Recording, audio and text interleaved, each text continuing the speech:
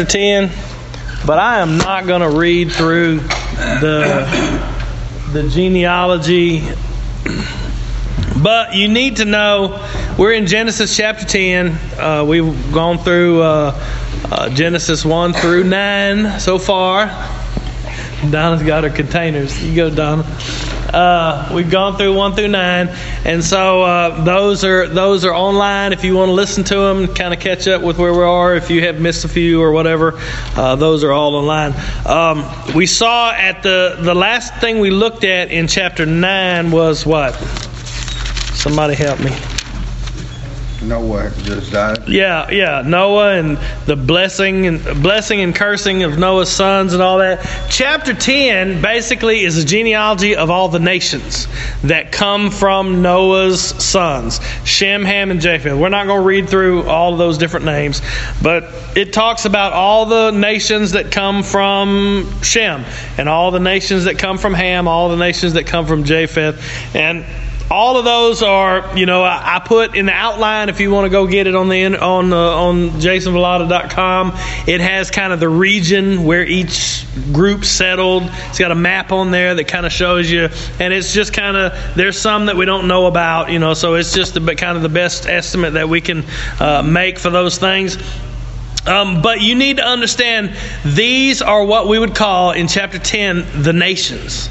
Okay, they're the nations of the world. They're Egypt, Assyria, the Philistines, all the ites, the Hittites, the Jebusites, the whatever else, the termites, all those people came from those two sons. And what's important for us to understand about that is that this is who is in view when God tells Abram, I will make you will be a blessing to all the nations. All the nations of the earth will be blessed. Now, of course, he's talking about everybody today. He's talking, we're talking about all the nations. But we're going to see today, we're going to do, in chapter 11, we're only going to do 9 verses because the rest of chapter 11 is Shem's genealogy. And we're not going to walk straight through that. But at the end of chapter 11, there's a turning point in Genesis. If you notice, up until from chapter 1 to chapter 11 in Genesis, God is dealing with everybody. All the nations, all the peoples of the world. He destroys all the people in the flood. He starts again with Noah. What we're going to see here today is that the people that spring from Noah turn out to start being just as evil as everybody else was.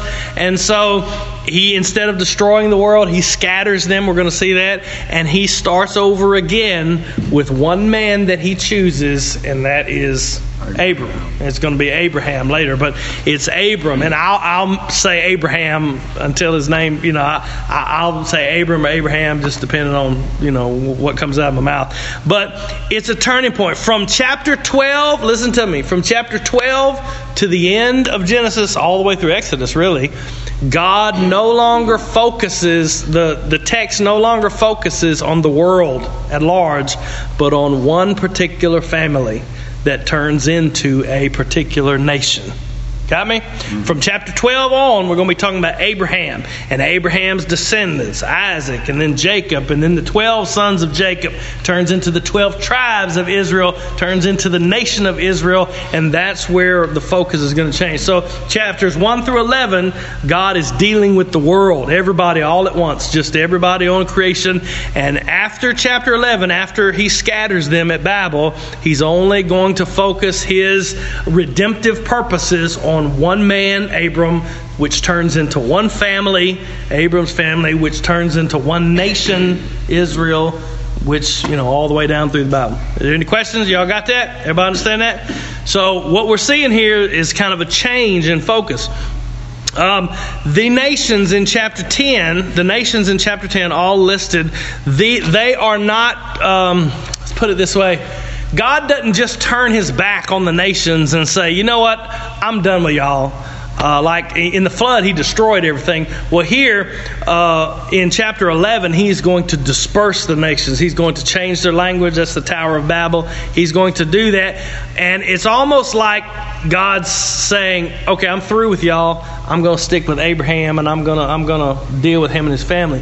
That is not necessarily the case, because the promise he gives to Abraham, or Abram, that we're going to see in the next chapter, next week, is that through you, all the nations of the earth will be blessed. Does that make sense? So he's going to he's going to bless all these nations that we see in chapter 10 through the line and the lineage of Abraham. Anybody want to guess how he blesses all the nations through the lineage of Abraham?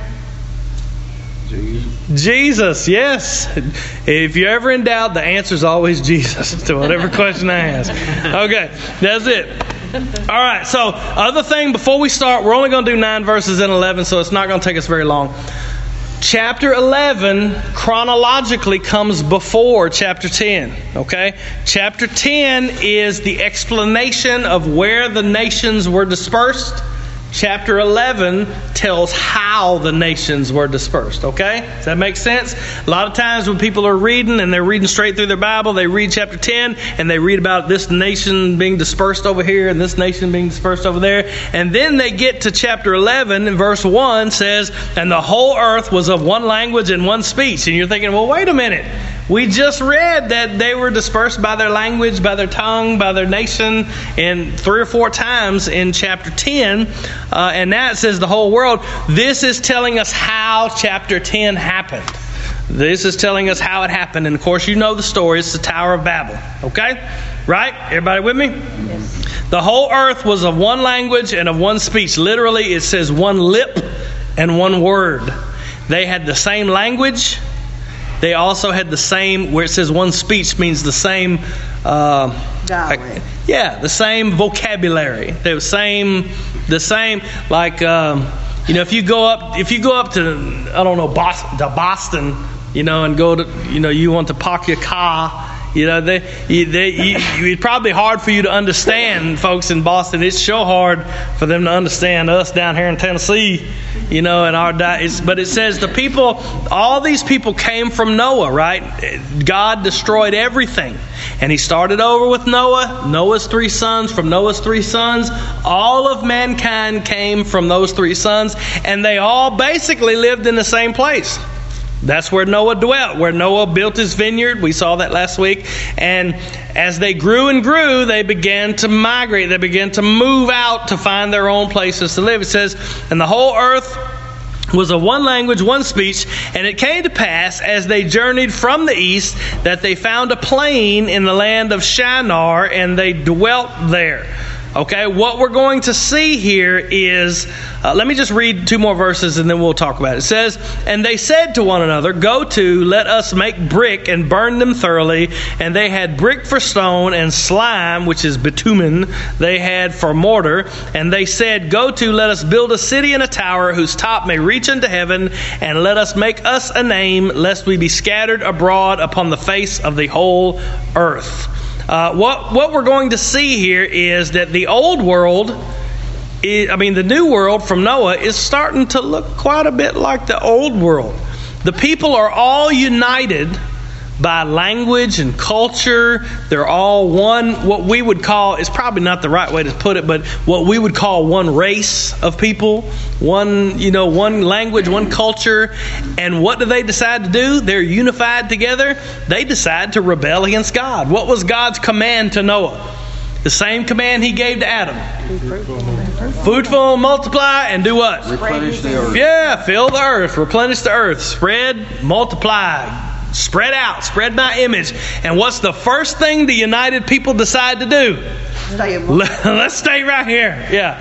And it specifically says at the very end of verse 4, lest we be scattered abroad on the whole face of the earth. So they decide, the first thing they decide to do is to rebel against God, to rebel against God's what God told them to do. Now remember in the genealogy in chapter 5, Cain's line, what did they want to do? They built cities.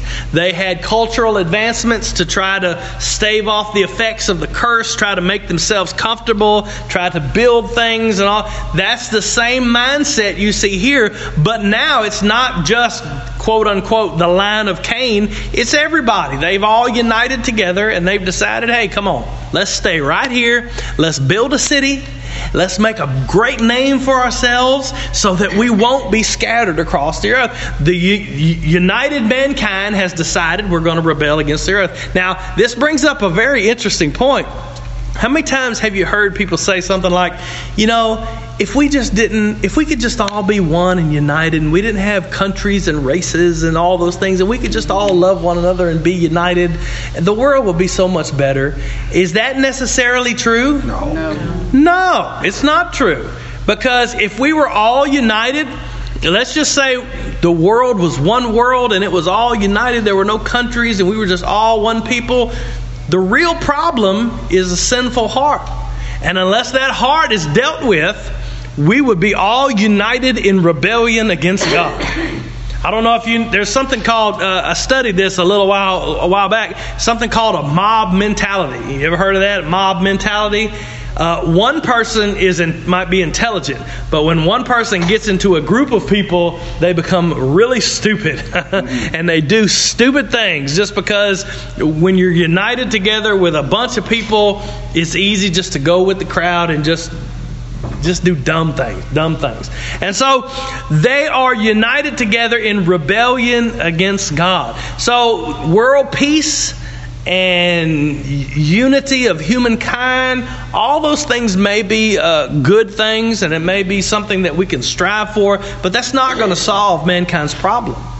We're still, in our hearts, disobedient to God. We're still sinful. And even if we were united all together in one race, in one place, at one time, with no differences whatsoever, we would still be unified in our rebellion against God. The real problem is that the heart has not been dealt with yet. In the text, the problem is our sinful heart, our wicked heart. And until that's dealt with, world peace is not going to solve the problem. Unity is not going to solve the problem. Getting rid of distinctions between people is not going to solve the problem. The problem is that we are rebellious against our God. They disobey. They say, we're going to stay right here.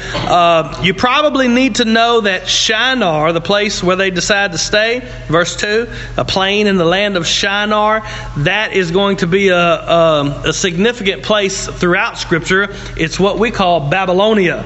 It's where Babylon is. If you look in, you can just write these down. You don't have to look them up. But Daniel chapter 1, verse 2, Shinar is where Nebuchadnezzar takes the captives. So it's Babylon. It's Babylon that he takes them. Isaiah chapter 11, verse 11, Shinar is where God promises the captives will come home from. And so what he's talking about here, this place, this Shinar, this Babylon, is going to feature highly throughout the Scripture as a place that is symbolic of rebellion against God. And so they stop right in Mesopotamia, right where Babylon is, and they settle there. And like we said before, I can't be sure, but they probably settle there because they want comfort. They want security. Remember, the curse is still in effect. If you're going to make a living, you're going to do it by the sweat of your brow. You're going to do it by the work of your hands. They're going to do it. So what they decide to do to stave off the effects of the curse is they decide to do exactly what Cain and his descendants did. They decide to get together and build cities and to do all these things. Characteristic. You see the same characteristics that you saw in Cain. You see the same characteristics that you saw in Adam, don't you? What did Adam want to do? He wanted to be independent. He wanted to disobey God. He wanted to do exactly what he wanted to do. Him and Eve, the serpent just tempted them, saying, hey, you know what? God's just trying to keep something from you. He don't want you to be happy. And all of a sudden, they sin. Same thing that Cain did. Same thing. I just want to be, and God told him, you're going to be a wanderer. And instead of being a wanderer, the first thing he did was go build a city. Remember? Y'all are awful quiet. Y'all, the time changed last night. Y'all awake? Everybody good? Just, okay. Any questions? No? I do got a question on this tower here. I ain't got to the tower yet. Okay, go ahead. I'll let you get there. Okay. What is No, go ahead. What is it? You might answer, so I just want to listen. Okay. All right. So they really want to just live independently. They stop at Shinar, which is Babylon, and there's really back then buildings were made out of stone. Stones were available. They're readily available. They decided to make bricks because stones really weren't readily available there in Mesopotamia, in Babylon. And so even the place that they stopped was not really the best place for them. They just decided this is where we're going to stay. Even though it wasn't the most convenient, it wasn't the most... they're going to have to work to build them a tower, build them a city. They're going to have to make their own bricks, and archaeology in Mesopotamia has shown that all the buildings there, the ancient buildings, were made of these makeshift bricks rather than stones like they were in Palestine. But it was kind of strange that why would you stop here? Why would you do that? And the only example that we have, the only really answer to that question is they did not want to be scattered over the earth. They did not want to obey what God told them to do. He said to be fruitful, to multiply, to fill the earth. And they did not want to do what they wanted to stay together. They wanted to be comfortable. They wanted to have security in their city. They wanted to alleviate the effects of the curse by remaining together and working together, building together. Okay? And they decide to make a great city in 4A. 4A. The first part of 4, I wrote those down so I know what they are. 4A. And they said, let us build a city and a tower whose top may reach to the heaven. Now the tower is probably what we know as called a ziggurat. It's not a tower like the Leaning Tower of Pisa or something like that you think of, not like the Eiffel Tower, but it's more like a stepped pyramid. It's like I think of like those Aztec pyramid things, with steps on it each side. And there's archaeological evidence, ruins of these in Mesopotamia. There's some as high as 300 feet in the air. Just big at the bottom, and then just stepped up. And they weren't just, hey, let's make a tower so we can get out there and look at everything and see everything, how cool. They were used for worship. They were used to commune with the gods or whatever. They were used, usually there was the temple, the altar, the thing for false gods at the top of this thing, and it was thought the higher you get, the closer you get to God.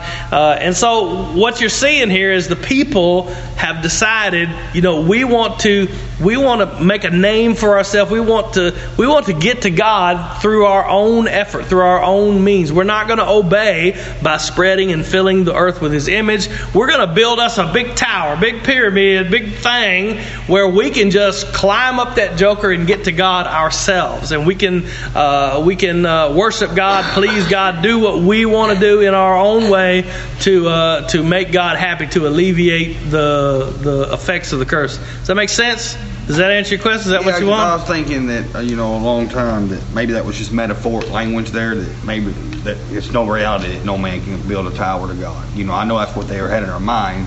Mm-hmm. But I just didn't think it was reality to them that was actually going to literally. Well, they probably, up in the clouds is what I think. Remember the word heaven, shemayim in Hebrew, can mean clouds or sky. And so I don't think they were meaning we're going to build a tower up into space. Right. Yeah. They were just, the closer you get to, you see that through ancient cultures. The Greek gods thought you go up Mount Olympus and that's where the gods live and all that kind of stuff. And they were trying, it was basically arrogance and pride. We're going to make a great name for ourselves. We're not going to have God's name. We're not going to obey God. We're going to make our own name. We're not going to obey God to fill the earth. We're going to stay right here, and we're going to build a city, and we're going to build a tower that reaches up into the heavens, and we're going to quote unquote worship God however we want to. We're going to do it out of our own bricks, and we're going to make a great name for ourselves. That basically they don't want to scatter. That's what it says at the end of verse 4. Lest we be scattered abroad upon the face of the earth. Yes. It's like they were wanting to create their own identity. Yeah. That's exact. They wanted independence from God. Exactly like Adam and Eve wanted independence. Exactly like Cain decided he was going to be independent. God said, "You're going to be a wanderer." Cain said, "No, I'm not. I'm going to go build a city." And that's exactly what Cain did. So if you see this here, the new creation through Noah, it looks an awful lot now like the old creation. So, hey Jason, hey. Do we have idea what time this is when they're building the city? I mean, we can guess. Some people would say, now they have ruins of ziggurats in Mesopotamia that go back, 3,000-4,000 BC, right in there somewhere. But really, I can't make any. I'm sure somebody can, but I can't make any determination as to this is when it was.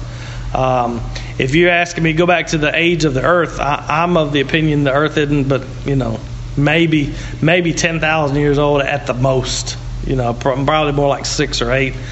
But they have ruins of these. That's where we get the idea of these ancient Mesopotamian ziggurats was from ruins that we found that are 3,000 BC, maybe something like that. And Moses is writing around, 1500, 1600 BC, right in there somewhere. And so he is the new creation. This is supposed to be all better now through Noah. Really has the same problem that they had in the old creation. And what's the problem? Sin. Huh? Sin. It's the heart. It's the heart. Right. Even starting over with Noah, one family, starting with one people, same language, unified together. Even though it's brand new, started new creation, same problem that they had before. The heart is sinful, and when they all got together, they basically decided, you know what, we're going to live how we want to live. Isn't that same problem people got today? Mm-hmm. I'm just going to live how I want to live. I'm not going to live what God tells me to do and what He expects of me. I'm going to do what I want to do. Now, God sees that all these people are going right back to the way they were. Why doesn't God just say, you know what, I'm tired of this mess. I'm going to destroy all of them? Because He said back in the latter chapters that He would not do that anymore, that He saw the sin, that it wasn't going to change. He promised that He wouldn't destroy the people. He promised that He wouldn't destroy. So what does He do? Verse 5 says, "And the Lord came down to see the city and the tower which the children of men built." I always found that kind of funny. It's like, we're going to build a tower that reaches all the way up to heaven, but God still has to come down and see it. It's like they're doing all this work. It reminds me of, I got big anthills in my yard, like a big, not big, but, it's probably a foot off the ground sometimes. And I can just imagine them taking 4 months to build this anthill, and they cut out their little deal, and then one day I'm cutting the yard, and it's like, oh, sorry about that. Just mess up their whole deal. These people spend who knows how long, making bricks and doing, and God comes down, look at the little tower they're building. It's like He had to come down to see their tower. It always just kind of struck me as funny. He came down to see what they were doing, and He acknowledges their sin. And He acknowledges the potential, if He lets this continue, the potential of mankind to basically destroy itself. He says in verse 6, He says, "And the Lord said, Behold, the people is one." The people are one. They're united. And they have one language. And this they began to do. Look what they've done as a united people. It goes back to what we said earlier. We all thinking, if we can just be at peace and world peace, and if we can just get together, it would be so much better. No, we would be united in rebellion against God if we were all one. He says, and they begin to do. He says, and now nothing will be restrained from them which they have imagined to do. What do you think that means? God says, you think God's worried that they're going to overthrow him? No. No, that's not what he's thinking at all. What does he mean? He says, if basically he's saying, if we let this continue, if I let this continue, nothing's going to be restrained that they imagine themselves to do. What do you think he means when he says that? If I let this continue, they're going to go all wild. Yeah, that's pretty much what it means. They'll defile their bodies. They'll defile themselves. Anything else? I mean, all those are right. No. Huh? Yes, they will definitely destroy themselves. How would they destroy themselves? God would have to bring judgment. And what's the judgment? What's the wages of sin? Death. And what did God promise that he would not do? Kill them again. He promised he wouldn't destroy all mankind again. So you see the conundrum working. There's a kind of a problem going on. If man continues like this, if we let this continue, if we let the united mankind, united in their rebellion, continue to defy the command of God, to build in their pride and their arrogance, he says the limit of their sin, there'd be no limit to the sinful things that they're capable of. They would continue to grow in rebellion. There is no evil on the face of the planet that they would not be capable of. And if mankind got back to the violence that we saw before the flood, the destruction, the killing, all the things that would happen, God would have to bring judgment. All sin has to be judged. And so God's not worried that, if we just let man continue, he'll overthrow us and we won't be God anymore, or I won't be God anymore. He is basically saying, if we let them continue, I'm going to have to bring judgment against them.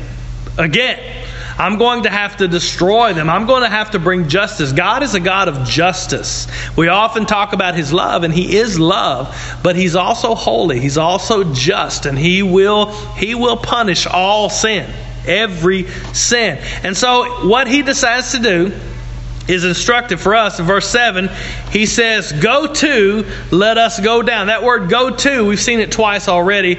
Basically, it means come. It means let's go. And he's kind of, it almost seems to me like he's mocking them. I mean, in what he says. I mean, maybe I see that a little too much, but in verse 4, he says, or verse 3, the men say, go to, let us make bricks. And then in verse 4, they say, go to, let us build a city. And God says in verse 7, go to, let us go down and therefore confound their language. It's almost like he's mocking their speech, their language. Why doesn't God just destroy the tower? They're building the tower. If we let it continue, I'll tell you what we're going to do. We're going to send a lightning bolt to just blow the tower. Another one? Yeah. The problem is not the tower. The problem is not the city. The problem is the hearts of the people. They're united in rebellion against God. So he decides to go down and confuse their language. Why does it say, and the Lord is go down, let us go down, and therefore confound their language?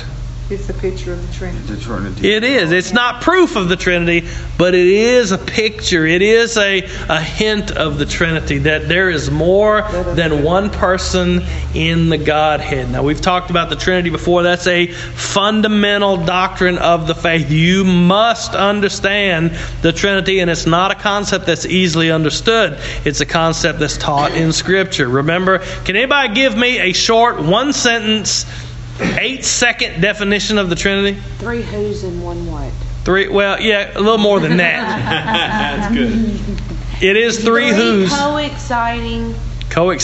Coexisting. Sorry. 3 coexisting Bodies of the Godhead. deities. No, that's modalism. No, it's 3 coexisting who's is the best word in one Persons. person. No, And no. that's Apollinarianism. Yes, it is. All right, everybody listen. Way too far. This I is do. something, I've she heard knows you it because say it so I've done the youth. Listen, this is what you got to know. There's a difference between person and being, okay? Being, there are 3 coexistent, co-eternal persons in the one being that is God, right? I don't mean to turn this into a Trinity discussion, because that's really, you can't get it from this verse. It's a New Testament revelation. But there are 3 persons in the one being that is God. Okay? Everybody understand? Like, real quick, this phone has being. You understand? If I throw it at you and it hits you in the head, you will know that it has being. Right? How many persons are in this phone? None. Yeah, none. The phone can't talk to you. Well, I guess Siri can talk to you, but she don't understand Southern accents, so she can't really talk to you very well. I have being. I have a little too much being because I need to go on a diet. How many persons are in my being? Mind, body, and soul. No, just one person. I am one person inside this being. One person. If there's more than one person in your being, you need to seek help. Okay? One person in this being. In the being that is God. God is one being. In the being that is God, there are three co-eternal persons. The Father, the Son, and the Holy Spirit. And they've always been Father, Son, and Holy Spirit. And they have existed in a love relationship with each other before there was a creation. That's why you could say God is love. Because even before there was creation, the Father loved the Son, and the Son loved the Father, and the Son loved the Spirit, and the Father loved the Spirit. They existed in a perfect love relationship with each other, and that is the relationship that you and I are called into when we are, quote unquote, in Christ. He brings us into that relationship that the Father, Son, and the Spirit have enjoyed for all eternity by redeeming our souls, purifying us from our sin, and bringing us into that relationship. Does that make sense? Yes, you enjoy talking about that so much more than you have chapter 11. Huh? I said you have enjoyed talking about that so much more than you have. Yeah, well, it's important. It's important doctrine. You said you put it in a form of three coexisting persons into one being. That's the doctrine of the Trinity. Three persons, one being. So you don't like to use the metaphors that people use, like water, steam, and all that, and eggs and all that kind of stuff. The reason why, and this is so far from what we're supposed to be talking about, if you do the egg, you do the water, you end up with modalism. Okay. Because now you're using language I don't even know what you're saying. Modalism is a heresy that says that there is one God, and God presents himself sometimes as the Father, he presents himself sometimes as the Son, and sometimes as the Spirit, but they are not all three at the same time. See, water can't be ice, steam, and liquid all at the same time. Right. That's God is Father, Son, and Spirit all at the same time, but we don't believe in three gods. We believe in one God. Donna, you're looking at me like, what are you talking about? Listen, this is something for us to accept that the Bible teaches. It's not something that you can completely figure out. And to be honest, if you could completely figure out the nature of God, it really wouldn't be God, I don't guess. Don't you think it's something that we just, because our minds can't grasp and really understand, something that we literally have to take by His love and our faith. By faith, absolutely. You've got to, because, well, we take it because the Bible says so, but we take it on faith because you cannot look out into creation and find something. You know, you can talk about the water, you can talk about the egg deal. The problem with the egg deal is that all of the Father is all of God. That's all that God is the Father. And the Son is all of God. Everything about the Son is God. He is all of God. The problem with the egg thing is that you take the shell, the yolk, and the white. The shell by itself is not the whole egg. And the white by itself is not the whole egg. And I'll just say this. The reason those things can be helpful, but the egg and the water, like when you're explaining to somebody just to help them understand, the reason I don't use them is because the modalists, the anti-Trinitarians, the oneness folks, they know how to pick those apart. And so if you say, well, you need to understand, there was a guy that I'm supposed to be talking about the Tower of Babel. There was a guy that met me right out here after men's breakfast one time. And we were given, I don't remember what we were talking about, but we started discussing the Trinity a little bit, and he was an anti-Trinitarian guy, doesn't go to church here. And he said, y'all are wrong about this Trinity thing. And so I started giving him some Bible verses. Jesus said, glorify me with the glory I had with you before the world was. And he said, his whole argument was this: give me something I can look at out there in creation to explain the Trinity. And I refused to do it because I knew he had studied all of these little things. And if I would have said, well, it's like water, he would have said, yeah, but water can't be. He would have picked apart my analogy. So instead of doing that, I just gave him the doctrine from Scripture and said, I can't give you a picture of an infinite God using finite things, And so I don't use those things because they know how to pick those apart. And what do you use? I use what I just told you. 3 persons, 1 being. So when you got somebody that, and I do have people in my family that believe this, that when Jesus said he stood at the right hand of the Father, yeah, they will look at you and say that that's 2 beings, because there's no way that he's going to sit here and say, or when he went in on the cross, he prayed to his Father. Sure. They're going to look at him and say, you're a fool, because he's praying to him. You're saying he's praying to himself. If it's 2 beings, then we believe in more than one God. Right, and I agree with that. And you can't have 2 beings without more than. There's only one God. In the one being of God, there are, and I don't have a problem with Jesus talking to his Father. Right. They're different persons. Right. There are 2. When I say person, I'm talking about personality, personhood. What makes me me? You can't find what makes me me with a scalpel. A doctor lay me out on a table, and you can't find my memories and my likes and dislikes, my personality. You can't find that stuff. That's the immaterial part of me.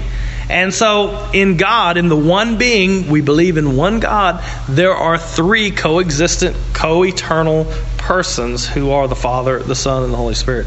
I don't have a problem with them talking with each other. I don't have a problem with Jesus praying to the Father when he's here. Don't have a problem with the Father saying, this is my Son, as the Holy Spirit descends on the Son as a dove. I don't have a problem with none of that. Well, I was just going to say that I think that Jesus explains that several times to his disciples in the book of John. Oh, yeah? We studied it, And if we say we believe in Jesus, why would we believe what Jesus said? That's true. Yeah. The book of John, especially like John 17, when he's given his high priestly prayer, that right there where he says, now, Father, glorify me with the glory that I had with you before the world was, shows Jesus' pre-existence for the world. God even said that he has given all authority to his Son. Yes. So to the Son as God and man. Exactly. Yes. And so that just kind of sums it up right there. That, there's no way that you're looking at 3 different persons. You're looking at 3 different beings and their attributes, but it's still one person. It's still one God. No, you got it backwards. Well, one being, 3 persons. Exactly. Yeah. Exactly. It's easy to get it twisted. Now, all right, this is the last thing I'm going to say about this. We got to talk about the Tower of Babel. The reason where it talks about the Father glorifying the Son and giving the Son the kingdom, what that's talking about is Jesus, the Son of God, eternal Son of God, who was already glorified with the Father, eternally God. He took on a human nature. He took on the lowly flesh of a man and became a real man, 100% man, and was born of a virgin and lived. He became a man. And it is Jesus in his divine and human nature, God and man together, that the Father glorified. So now, for instance, when you die and you go to heaven, you are going to be able to see Jesus there as both God and man. He didn't turn back into an ethereal Son of God, Spirit, whatever. He is still God and man. Paul says in Colossians chapter 2 that in him dwells, present tense, the fullness of the Godhead bodily, right now. And so he is still all God and all man. The point being that God took a lowly man, a lowly fleshly man, although without sin, and he put all the sin of humanity on that divine man, God and man, and he paid for that sin, died on the cross, was resurrected, and he ascended into heaven as both God and man, so he could bring all those who trust in him with him to the right hand of the Father and be exalted in heaven with him. Does that make sense? What's that in Colossians?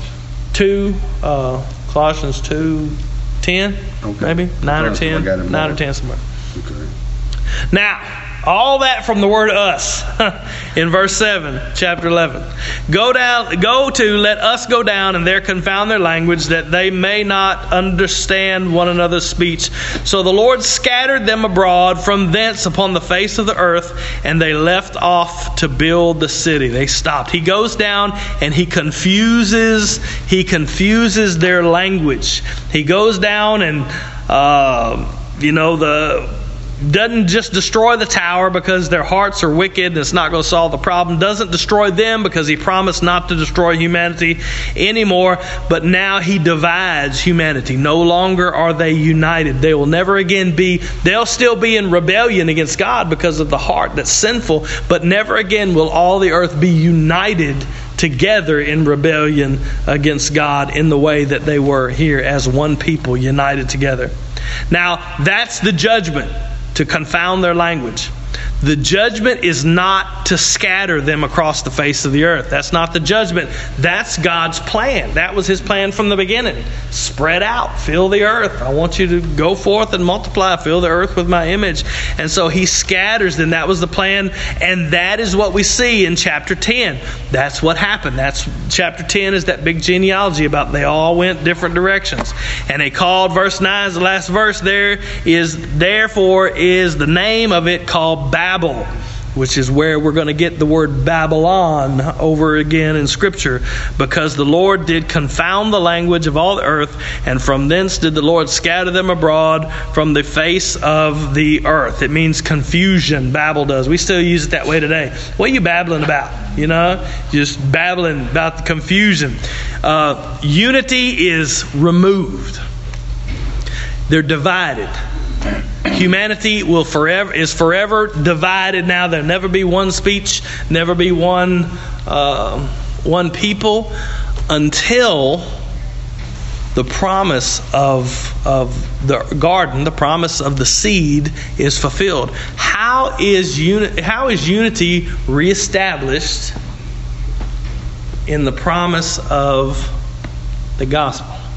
On the day of Pentecost? On the day of Pentecost, what happened? They all spoke with cloven tongues, and they all come in one accord. Yeah, they spoke in the languages of different peoples, different countries, but they all heard in the same language. Right. They all heard in the same language. So the unity that was destroyed here at Babel, because mankind couldn't be unified, their hearts are sinful, they'll rebel against God, they'll rise up against God, and they will claim their independence. That unity is restored in the gospel of Christ. It's only in the gospel that the unity of mankind is restored. And so at Pentecost, you see a reversal of the Tower of Babel. You see a reversal of what happened. Instead of the languages being confounded, the language of the gospel, the preaching of the gospel was restored, where all these people from all these different nations, if you go read Acts chapter 2, it says there were people there from Egypt and Rome and Bithynia and Cappadocia, and just lists all these different countries that these people were from. And it says, and they all heard in their own language. They could understand the gospel. The unity of mankind only comes through, the perfect unity of mankind only comes through the gospel. So when I am a believer in Christ, there's a guy over there in Africa somewhere, he's a believer in Christ. We are unified together in the gospel. He's my brother and I'm his brother. For a person down the road,